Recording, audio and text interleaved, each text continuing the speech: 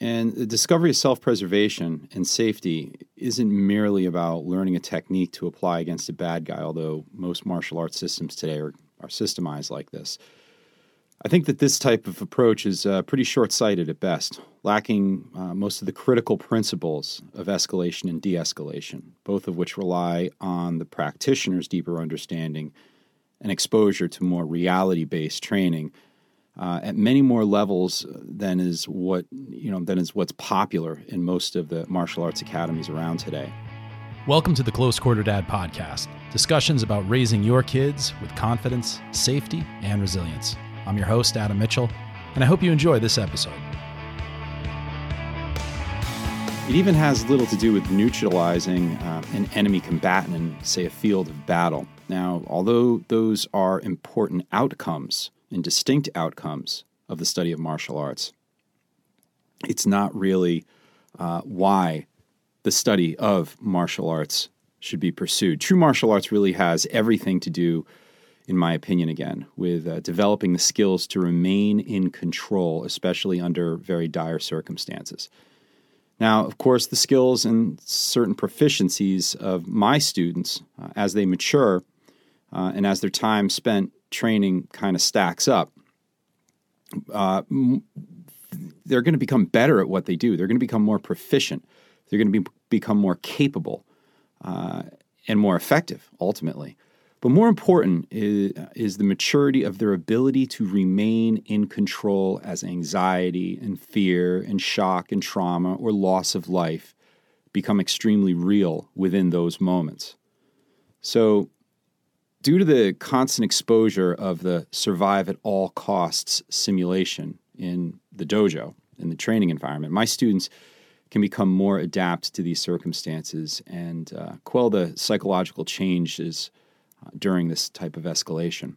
I see a lot of value in that, and it's really about self-control. These are the things of battle, and being able to demonstrate control under horrible conditions is really the hallmark of a warrior. So, if you think about it, any brute can cut another person down with a blade or a bullet, but a warrior will complete the battle before it escalates into chaos. There's all sorts of quotes through time immemorial of historical warriors who make note of this. But ultimately, they will survive, and if they do not, the legacy that they left will certainly allow those remaining to share a higher standard of living. That's what it's about. This is how I've come to know the meaning of martial arts and the ultimate reason that I study them, that we study them here in the West. And in Japanese, this term, the way of the warrior, has been come to be popularized by a book that came into the West called Bushido, The Soul of Japan, by Inazo Nitobe. So if you haven't read that, I would encourage you to read it. It's a pretty complex read. Nitobe was very much a scholar, and he's able to bring a lot of the ways, the perspectives of the Japanese bushi at the time, or the warrior of the time, into a Western paradigm. So there are some abridged versions of the book that I would suggest, but it's definitely something that everyone who is interested in this topic should read. So the arts that I've dedicated a lot of my life to understanding have remained have been unchanged since the Warring States period in Japanese history called the Sengoku Jidai. Yet they've adapted in many interesting ways to the times and technologies of today, of the present day. But we still retain a lot of the old protocol and wear the old the gi or the old attire during our training. Our dojo is always smells of working out inside like a pizza oven. It's always hot in here when it's hot outside. And it's always cold in the dojo when it's cold outside. But still, each day, we're able to step our bare feet onto the tatami matted floor of the dojo and begin to practice in formats shared by previous generations of these warriors. The simulation of death and survival occurs over and over again, day after day, year after year, and we're dedicated to preserving this tradition and these ways with all that we have while applying the principles of cause and effect found into our modern day routines and relationships.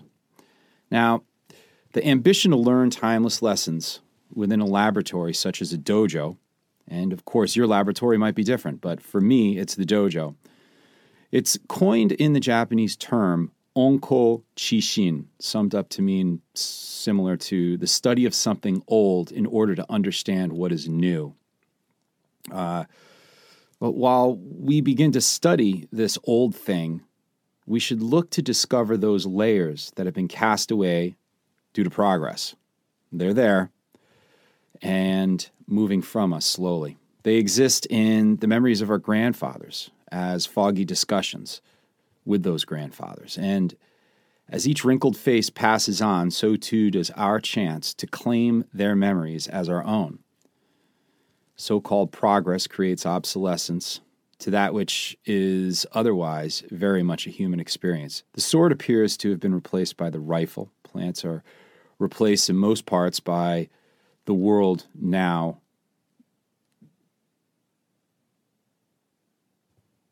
Plants have been replaced by the most part in the world by profitable medications. Relationships build up in families and at the dinner table during moments of faith and prayer. They're now replaced by the television and the microwave. The spiritual tenets replaced by science. Now, is there any reason why a child should know why the wind blows and the leaves on the tree faces a certain direction when that wind blows, when they have CNN to look at, or they have Google to look for the answer in? So as you know, I could go on and on, yet we all know that progress can so often get in the way of itself. And nowhere is it more important than the reason that I'm talking about here today in this episode. To deeply understand the arts of olden times, if you haven't been indoctrinated or haven't been witness to them, you got to peel back the many layers that they have. One of the most important layers is also the one that is mostly forgotten due to the conveniences that technology has brought into our lives each day over the last century. The old crafts have really become more and more a hobbyist's routine for those willing to spend the money for an hour or so each week in exchange for a half-cooked training experience. Or in the case of martial arts, it's a trendy way to stay fit and healthy. This forgotten layer of martial arts is as important to the soldier as the sun was to the farmer. And simply put, it's understanding the natural law and the ability to easily coexist with nature that's been lost within the curriculum of almost all martial arts. You see, there was no air conditioning in the dojo. There was no oscillating fans, no oil burners or wood stoves. If you were cold, you warmed yourself up. If you were warm, you cooled yourself down. There were no insurance policies, liability release forms, or hospitals a few short minutes away to fix a cracked rib. If you were broken, it was due to your negligence or the fault of your training partners. You were accountable for your wounds and to fix yourself, or in some cases, possibly your sensei would send you off to a colleague who could do so. But regardless, it wasn't easy. Shame was something that was just not acceptable in the life of a warrior, and accountability for every action was an absolute priority. But there's another side to all this, a side that was very connected, like I said, to the natural world that we humans live in. Soldiers of the olden times didn't have a radar or satellites, as you know, yet the necessity for understanding weather patterns was paramount. They didn't have medevac or triage centers, yet understanding the healing qualities of fauna was essential. Soldiering involved tracking the enemy, moving at night, operation of efficient and protected supply lines, and taking advantage of immediate natural resources. The solitary soldier, whether in the action of enemy escape or reconnaissance, had to be extremely proficient with adapting to their surrounding and literally becoming the wild. Now, without an absolute comfort in nature, none of these tactics would be possible, as you can imagine, but critical information would not be able to be delivered, and capture would most likely be imminent, and victory, of course, never possible. The speed soldiers moved on foot through the wild was unimaginable in today's standard. Most skilled combatants of olden times could vanish and reappear in a way that by today's standards would seem nothing more than magical. To them, it was just naturally a part of who they were. These are the skills that are so quickly being lost in the dojo of today. So this isn't anything that's solely Japanese either. In fact, cultures around the globe share identical characteristics in their warrior history. Oftentimes, we hear about the warrior retiring to be a farmer or a humble farmer rising up to become one of the greatest military heroes. There's a very real reason for this relationship between the warrior and the farmer, as both professions depend heavily on their ability to capitalize on natural patterns and function at an extremely minimalist level when needed. So it's been my discovery that one can read Nitobe's tenets in the same manner as a manuscript for the caretaking of the earth. And Bushido is most certainly the way of the warrior, yet its mirror image, in my opinion, is a model for following natural law. The woods were once a child's playground. I mean, it was for me. And it was a place where little ones would wander safely in, most of the time. Their wonderful minds would be able to create a majestic world somewhere in the pines or the oaks that surrounded their homes or neighborhood. Here, they would play, they'd make believe, and they'd learn. Today, we fear this.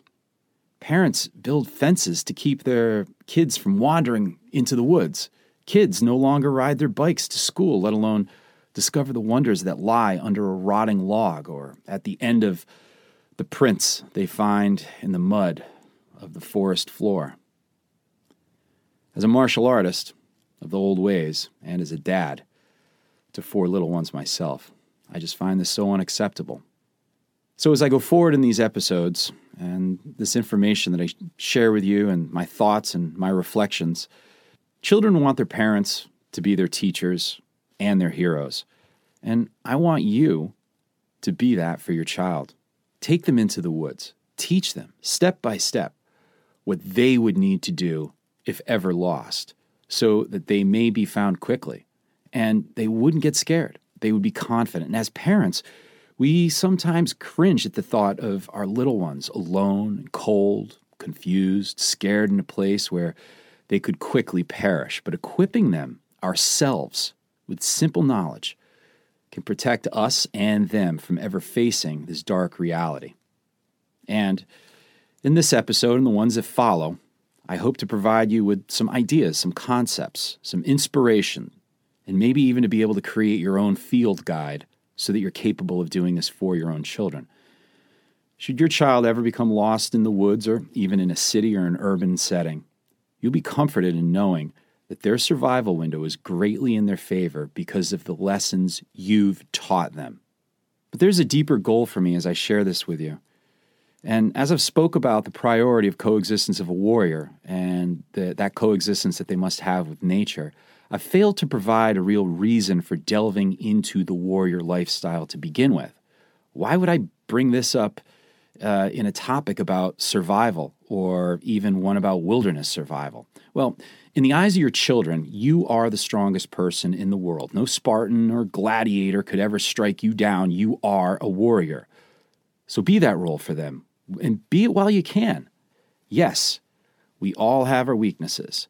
We all have our own shortcomings, but life passes too quickly, and you're only provided with a flash in the moment of time to create the memories for your children that are going to resonate for generations.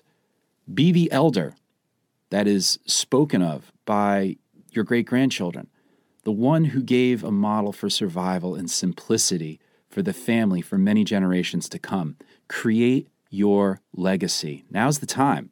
And as you hear me right now, I'm certain that some may think They're just not strong enough to be that person. And whether it's you're a single mom or an overworked dad, a single dad, or a father who's just out of shape or just doesn't feel that you have the capacity or the knowledge to be able to do this, I charge to you that none of your inadequacies mean anything in my message.